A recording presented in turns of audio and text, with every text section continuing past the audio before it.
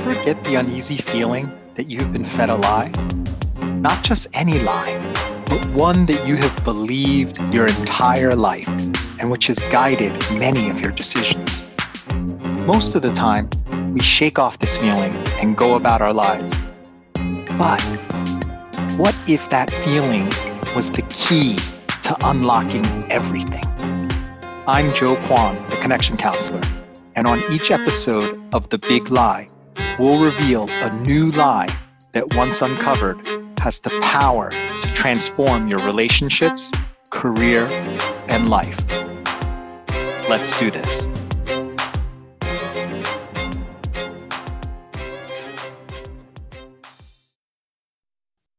Do you enjoy having great ideas, but not being heard? Or worse, having someone repeat them and get all the credit? Are you happy to continue delivering great work, only to be passed over and watch as others from outside the company or your peers get the job? Would you benefit from being part of a community whose focus is on developing the interpersonal skills needed to elevate your career? Hi, I'm Joe Kwan, the Connection Counselor, and I just launched such a community on Slack called Unlock You. If you believe unlocking interpersonal skills is a crucial part of elevating your career, I would love for you to join us. Enrollment is currently open and free. You can go to www.connectioncounselor.com and click on the link to join us. See you soon. Welcome everyone to another episode of The Big Lie. Today we have a wonderful guest with us, Marcia Daszko. She is a thought leader and leadership transformation strategist.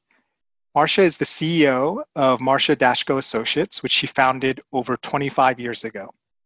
She was mentored by Dr. W. Edwards Deming, who helped Japan become a global competitor after World War II and helps organizations thrive.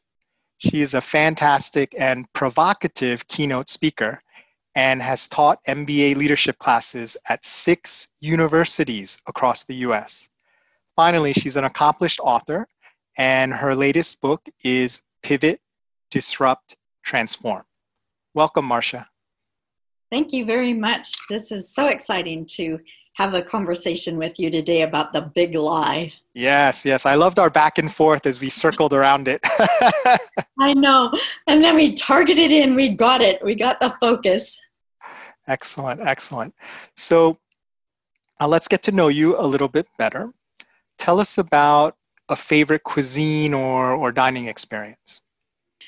The first thing that pops into my mind is s'mores. I don't know why. Maybe it brings back great memories when I was little, went in the RV with my grandparents.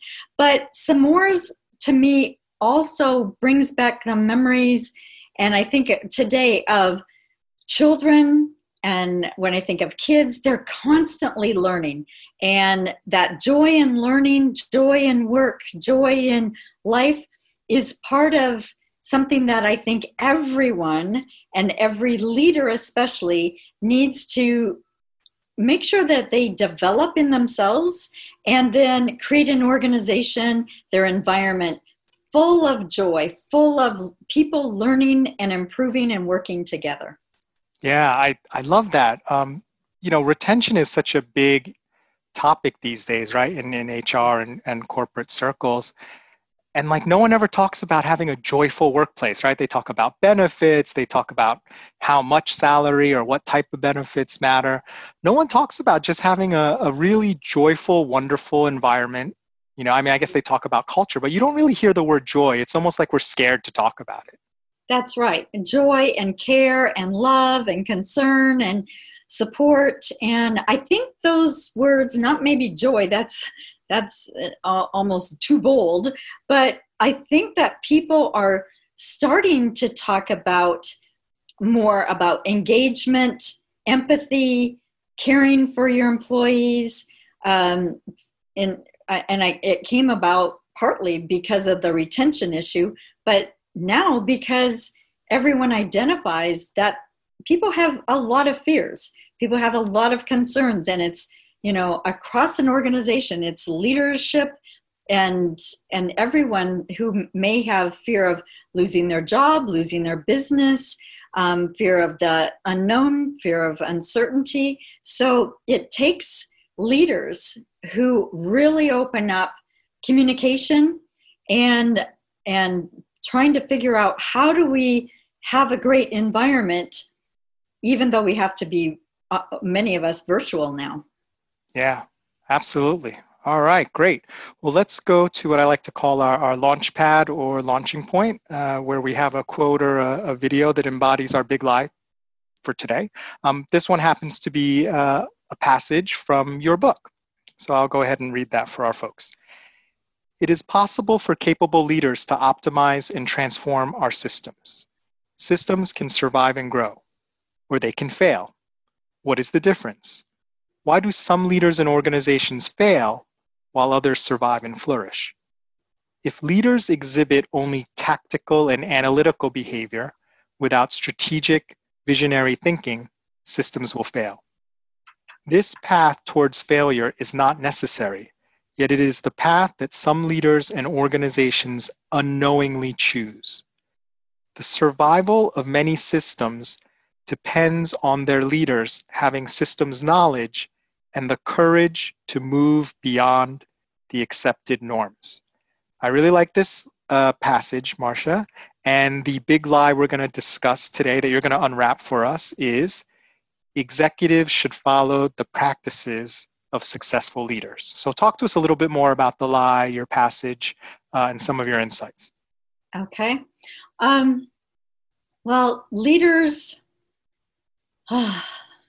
it's like, I just sometimes want to strangle a few of them because some leaders struggle and flounder and fail. And other leaders, they tackle the tough issues. They have a vision. They move the barriers out of their way, and they are constantly creating, innovating, thinking about how they can serve customers and create new markets, and they thrive. So some embrace disrupting and creating change, and they pivot. So they are capable of seeing a need, and then what they do, they oftentimes they have to make a fundamental, often abrupt and rapid change in direction. And we especially saw that through the pandemic. And we continue to see it.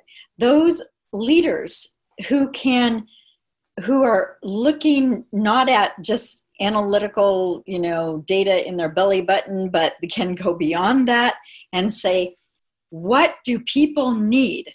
What are the problems, the issues, the challenges?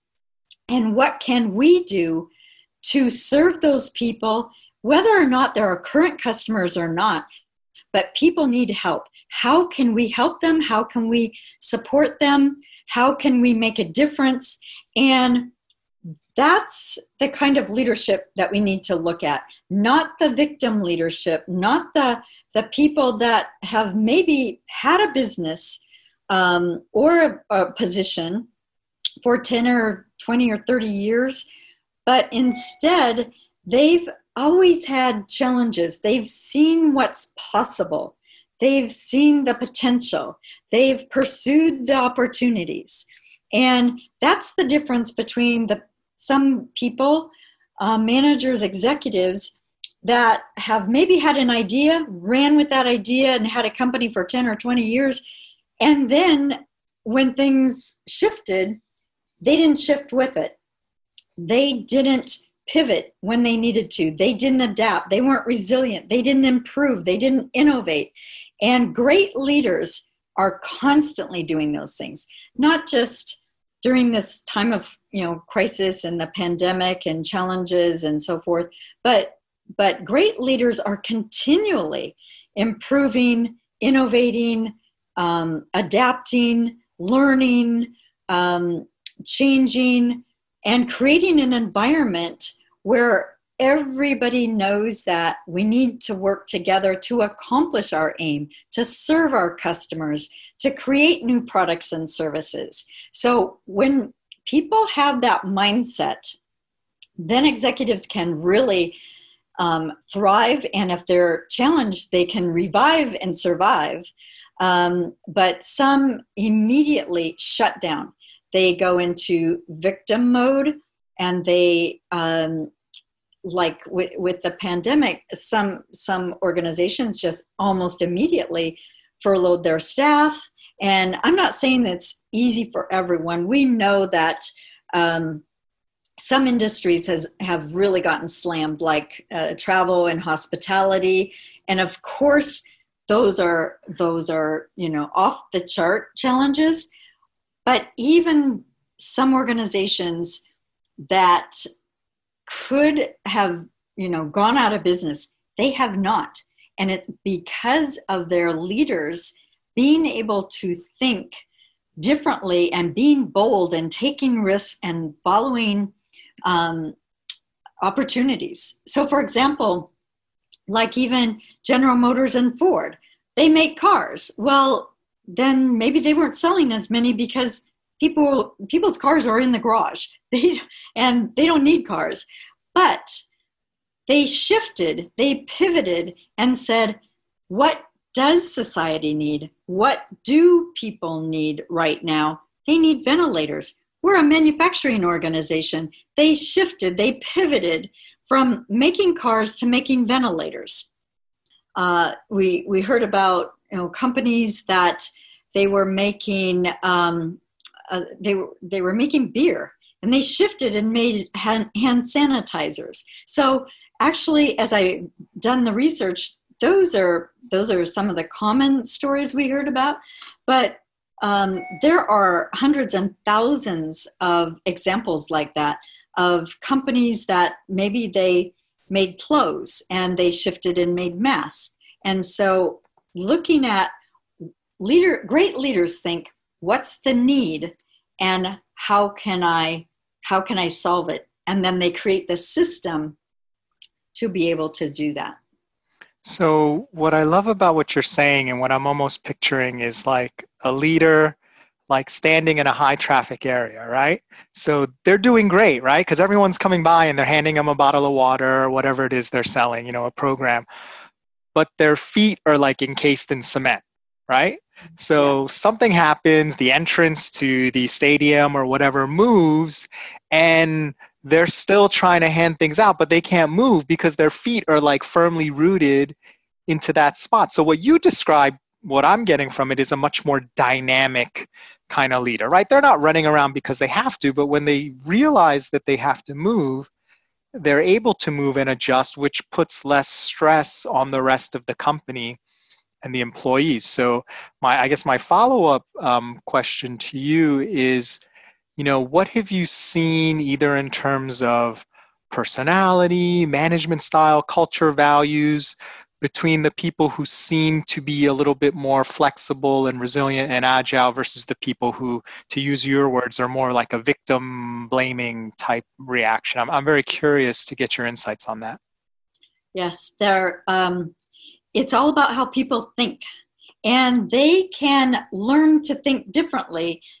A few people cannot. They're very stuck in that old thinking, in that they don't want to change. They don't want to change at all. That's hard. There are, in my 25 years, luckily I've only seen a few like that, and others who really, they do want to improve, but no one has ever really taught them about how to think about leading, what their responsibility is, how to do it, what's important, what they need to know.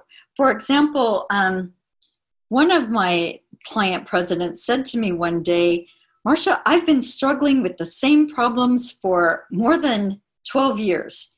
He said, you've come in here in a week, identified the root causes of those challenges I've had.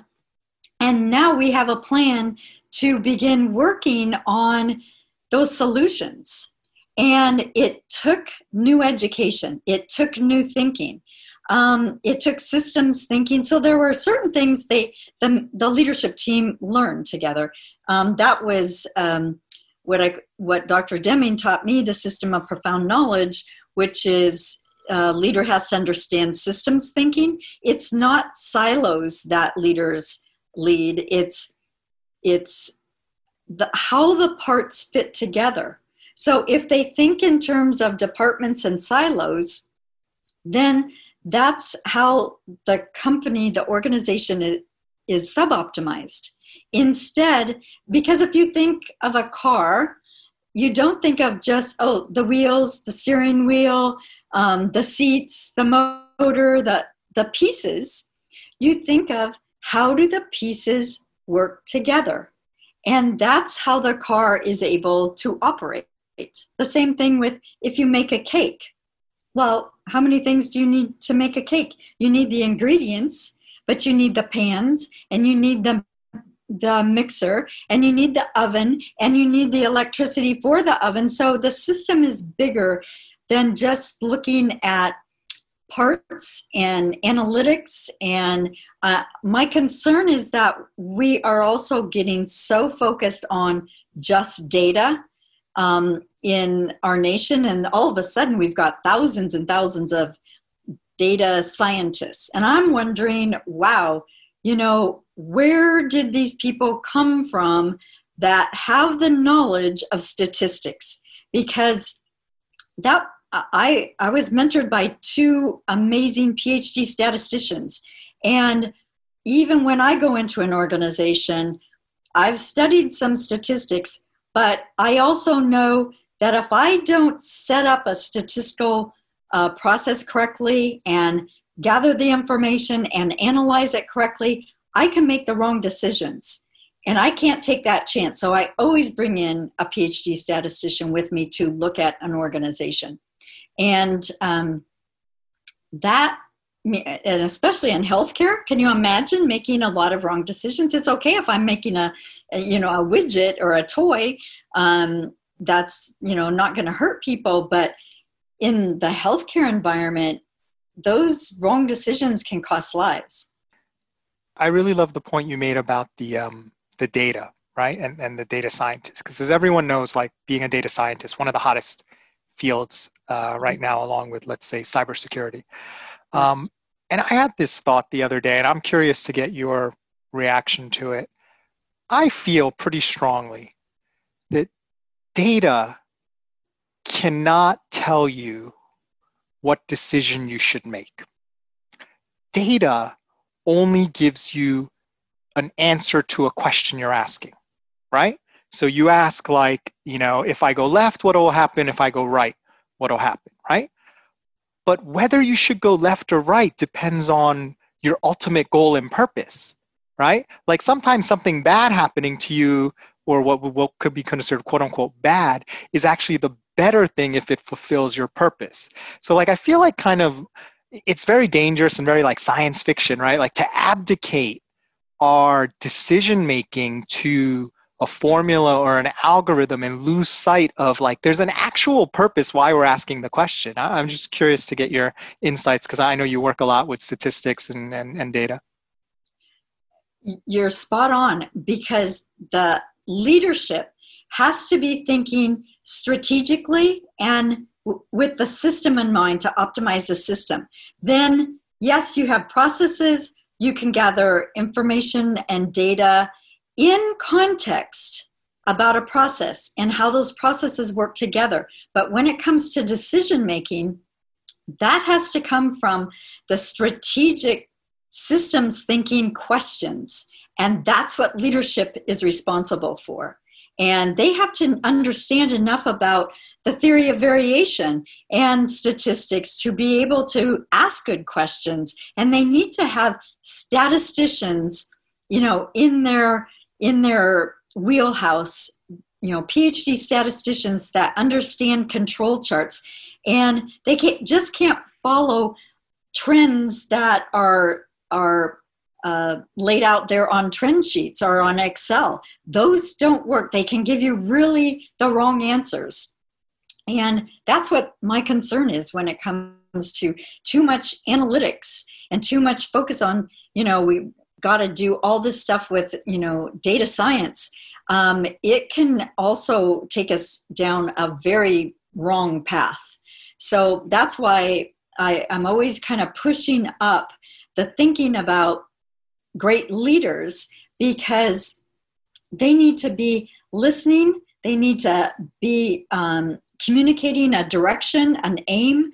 They need to continually ask questions and develop their organization to have enough ability to have healthy conversations. Ask questions, listen to answers, ask more questions. That is system optimization. And that so much is what leaders need to do. In my book, I talk about, the first section is what leaders need to stop doing.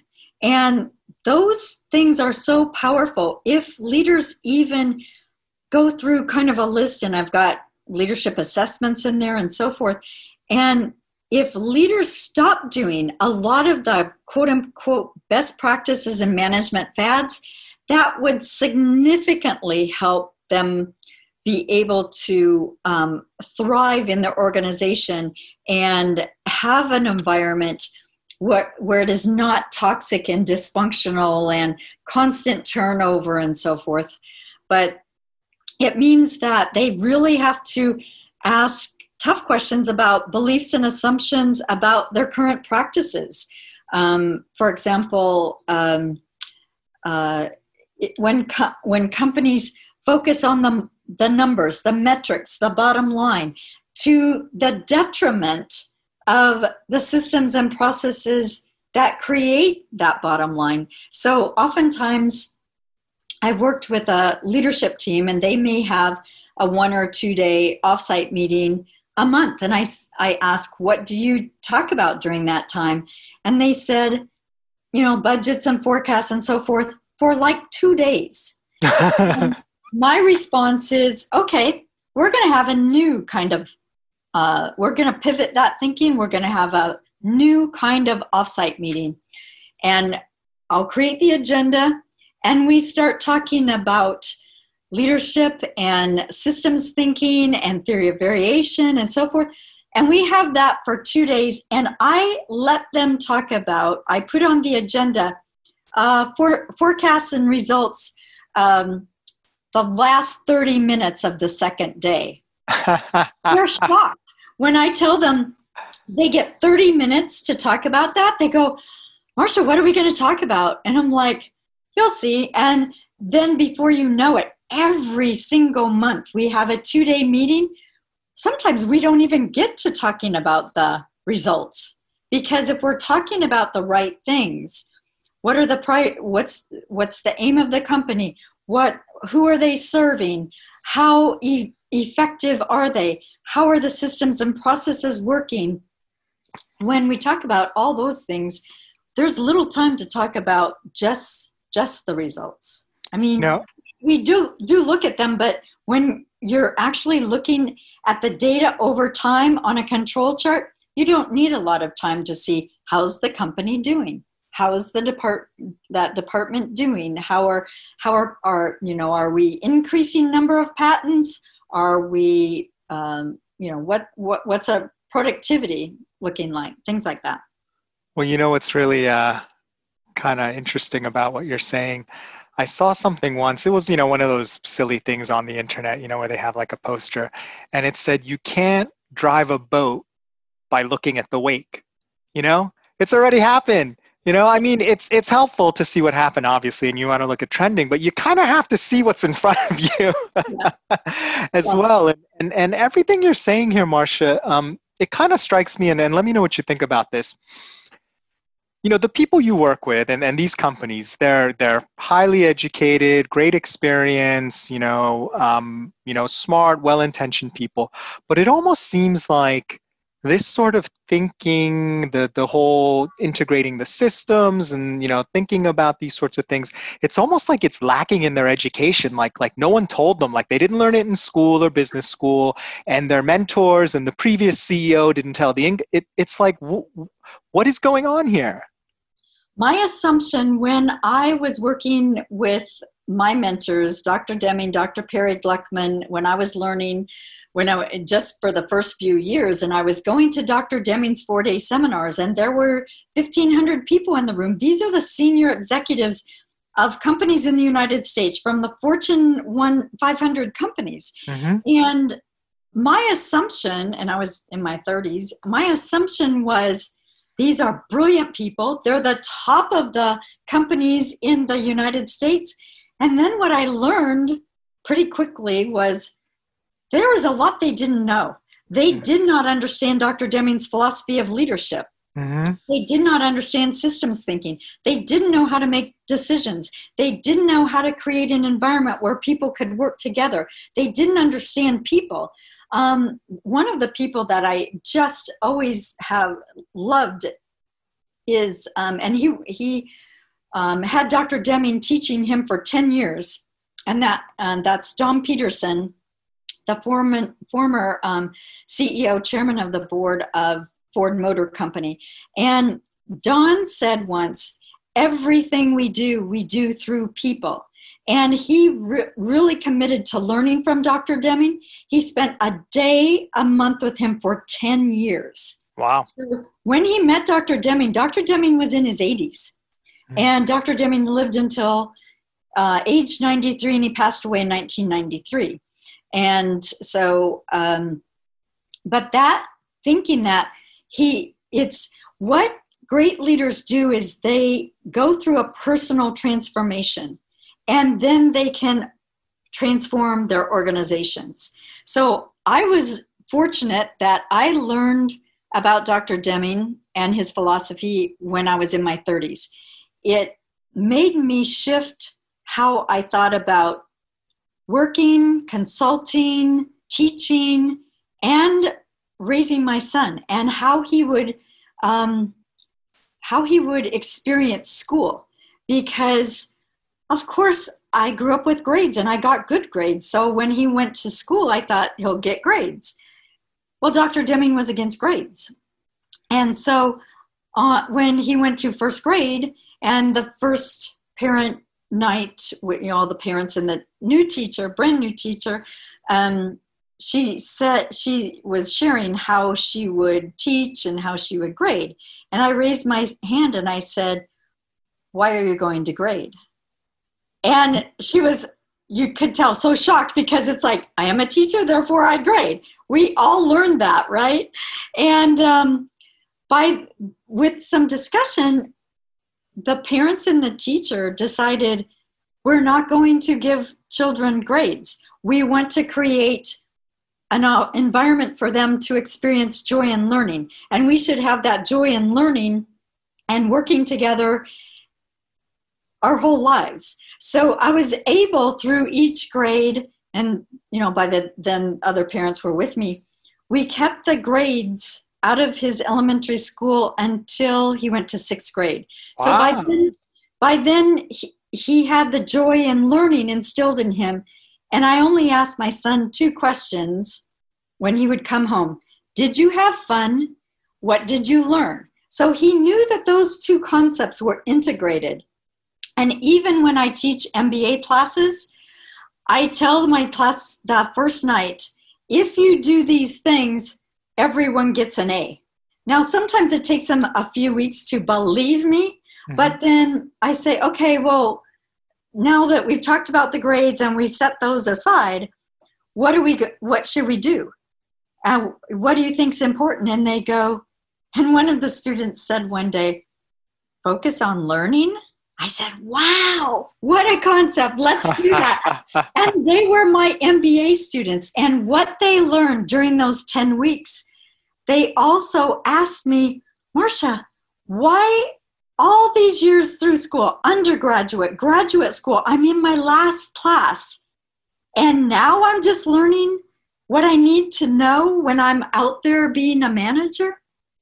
Well, I can't answer that question. I don't know why we didn't learn it earlier, but we need to learn it, whether it's in grade school, high school, college, or in the work environment where I'm working with executive teams. Sometimes, it's 5-10 years before they're going to be retiring, but they're learning it now. They learn systems thinking, statistical thinking, and how to transform themselves and their organizations by not just taking the best practices in management fads, like, what good are performance appraisals where you rank and rate people? What good are grades? What good are 360 feedback tools?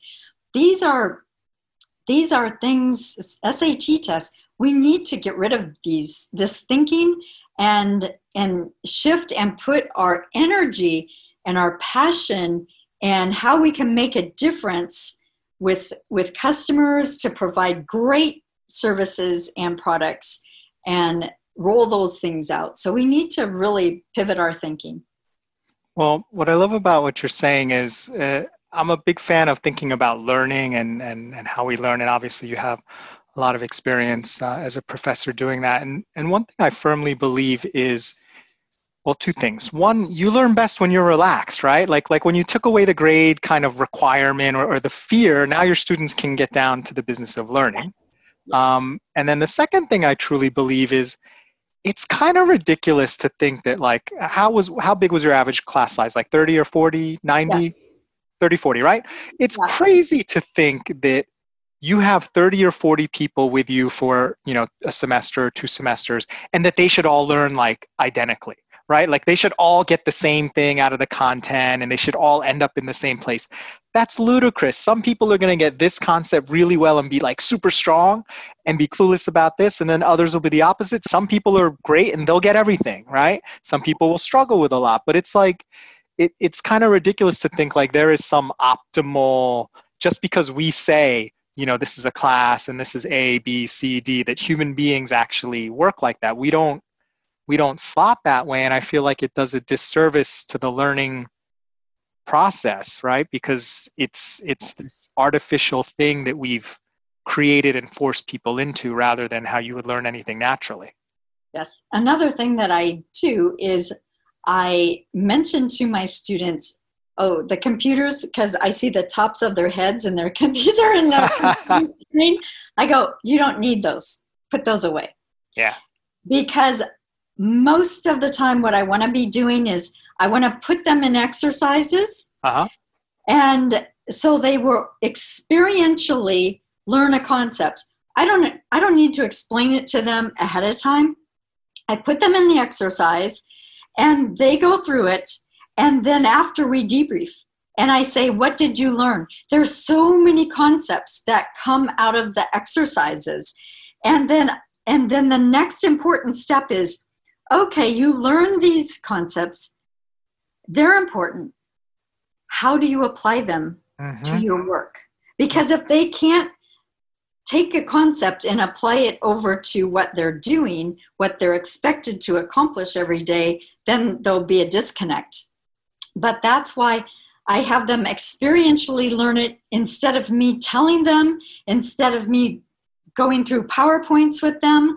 I want them to feel what has to be different and think about what has to be different, and then think about how can I apply this to what I'm doing and what's currently getting in the way of, what are the barriers getting in the way of us getting this job done or meeting the customer's needs? Oftentimes it's complexity, it's busyness. I had one client, I said to them, just being busy does not mean that you're being productive.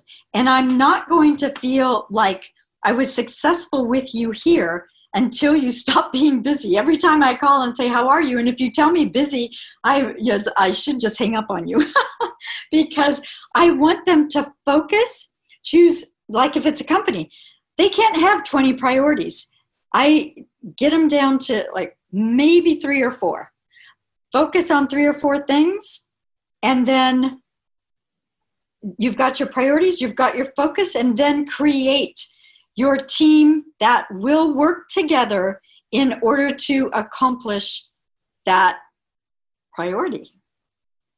I love this conversation, and it has me thinking, if I could go back in time, right, and rewind to like college and then law school, right?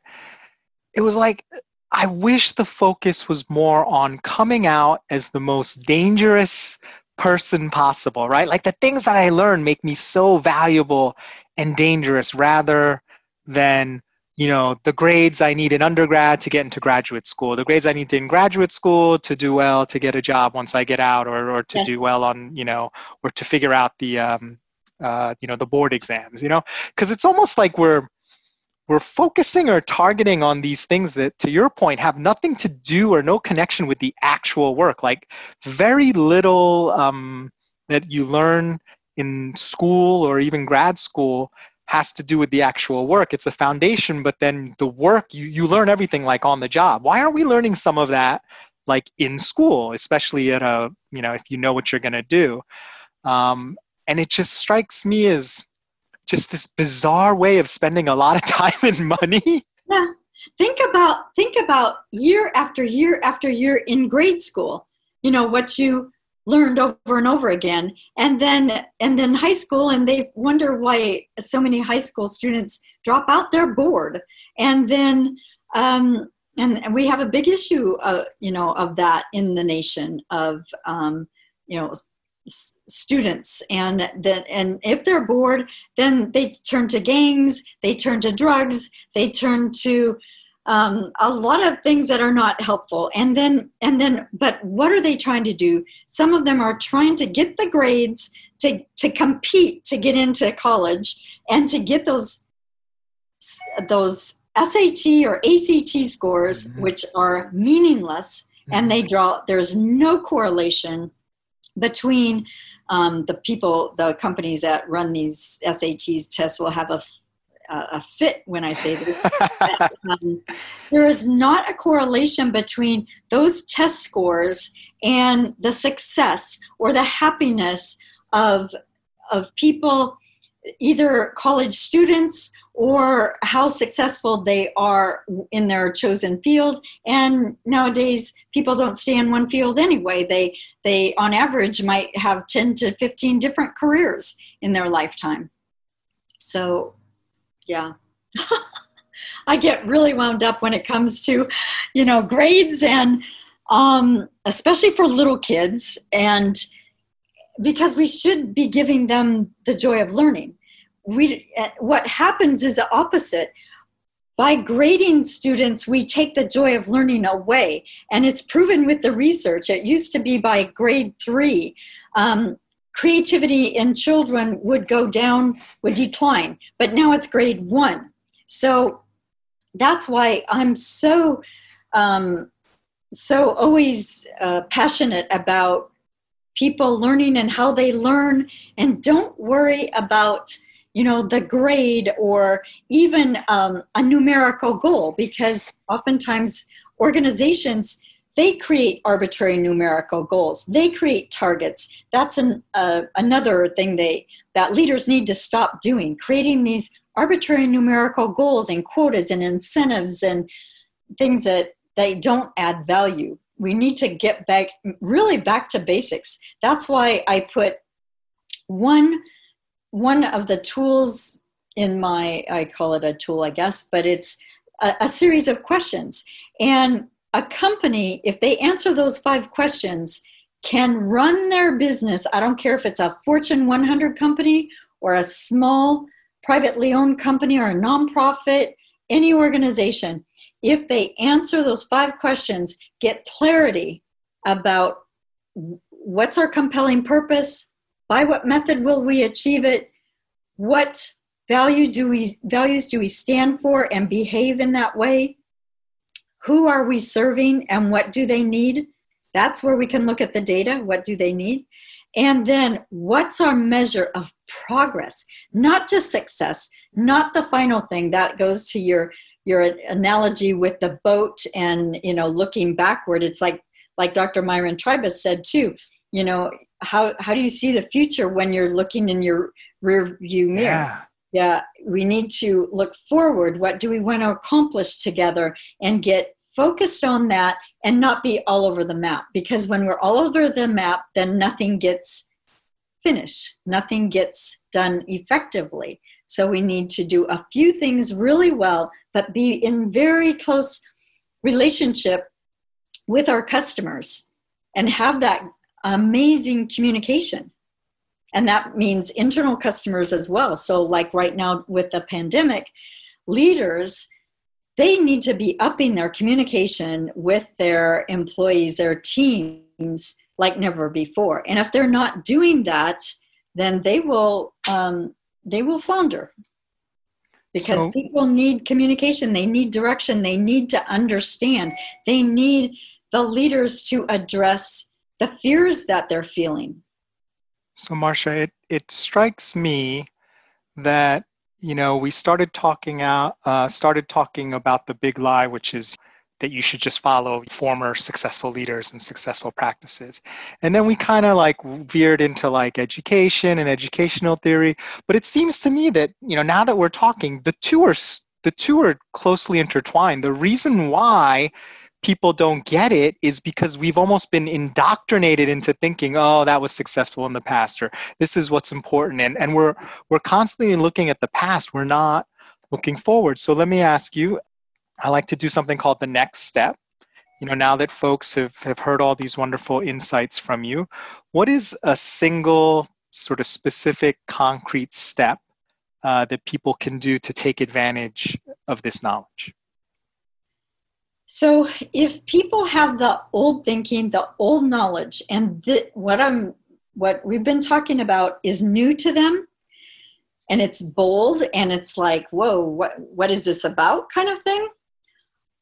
The first thing that they need to do is learn, study, think differently, ask more questions.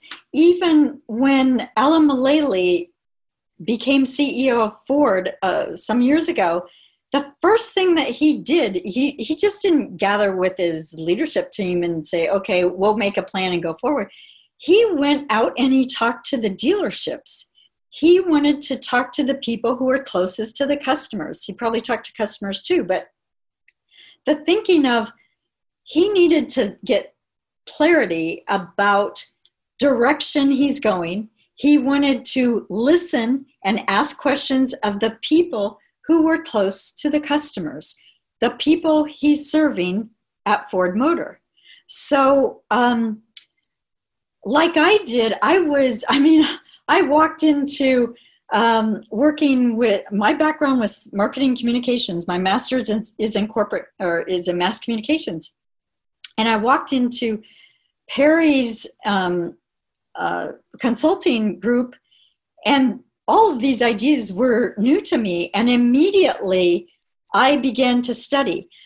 He sent me to Dr. Deming's 4-day seminar. I came back and I said, what was that all about? I think I was 32 years old. That's when my learning began.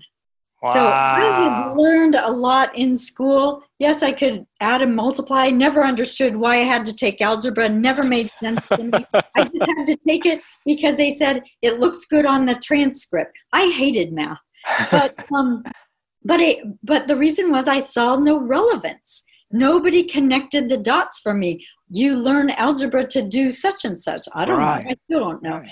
But I connected now enough dots so things make more sense. But that's it. We need to, so the one thing is, if these ideas are new and different, people need to challenge what they know. The beliefs and assumptions that, yes, grades are great, performance appraisals are great. It's okay for us to judge and rank and rate and blame and criticize people. No, it's not okay. Leaders created that system, and they need to create a system that's optimal for everyone, that people can come to work, find joy, in learning and working and improving together and make a difference. So if organizations are toxic, dysfunctional, it's the leader's job to create a new environment. So that means they need to learn differently. So on my website, there's a bibliography, a short one, used to be longer. And I made a short bibliography referring a few books to leaders. So, because otherwise they say, Marcia, where do we begin? So I suggest a few books. The Goal, it's actually fictional. It was written more than 30 years ago. One of the most powerful books out there. And then, of course, I would recommend my own because it talks about all these things you and I are talking about. Absolutely. Well, Marcia, this has been so illuminating. I've learned so much, and a lot of what you're saying about learning and joy, it just resonates, so deeply with me as a professional, and also when I think about our son Lucas and just how I want him to experience sort of his educational years. And my wife is a former high school teacher, so she definitely follows this philosophy as well. He's just turned 12. Awesome. Yeah, so starting middle school. Thanks for asking. Let me ask you, for our audience who has, learned a lot from you today, if they want to learn more, if they want to learn about your book, if they want to talk to you about the different services you provide, how can they do that? Yes. Well, to find the book, that's really easy. Just go to Amazon or Barnes & Noble and look up Pivot, Disrupt, Transform. And then also in there's a short bio, but then my website is mdashko.com. And so if you've got Marcia Daszko, the spelling is a little challenging, but just Google me, you will find pages and pages, and really use my website too as a resource. Email me. I'm happy to always engage with people, answer questions, give you references. If you're struggling with certain things, maybe I can steer you to a podcast, a webinar, a book, or something as a resource. So I'm happy to speak to groups who want to understand more about pivoting and transforming their leadership, especially corporations that are struggling. They can do it. People have called me, and one guy called, and in 30 minutes, we actually created the plan for him to pivot his business and start a new company. Wow. Amazing. It's fun. Well, thank you, Marcia, for sharing your big lie with us. I can't wait to see what happens next. Thank you very much. Hi, this is Joe Kwan, the Connection Counselor. Do you like feeling stuck in your professional career or relationships? Do you like wasting time on top 5 lists or superficial advice? If there was a way to change your life without having to get anyone else's permission, would you take it? I'm happy to announce the launch of Unlock University, or Unlock You. Join us as we unlock the 12 super personal skills that will immediately transform the way people respond to you. To learn more, go to www.connectioncounselor.com. See you in class. Thank you so much for listening to The Big Lie. We hope it has an amazing impact on your life. I only have one favor to ask. If you enjoy the show, please tell the one person you know who needs to hear about it and share the link. That's it. Together, we can vanquish these illusions that are holding us back.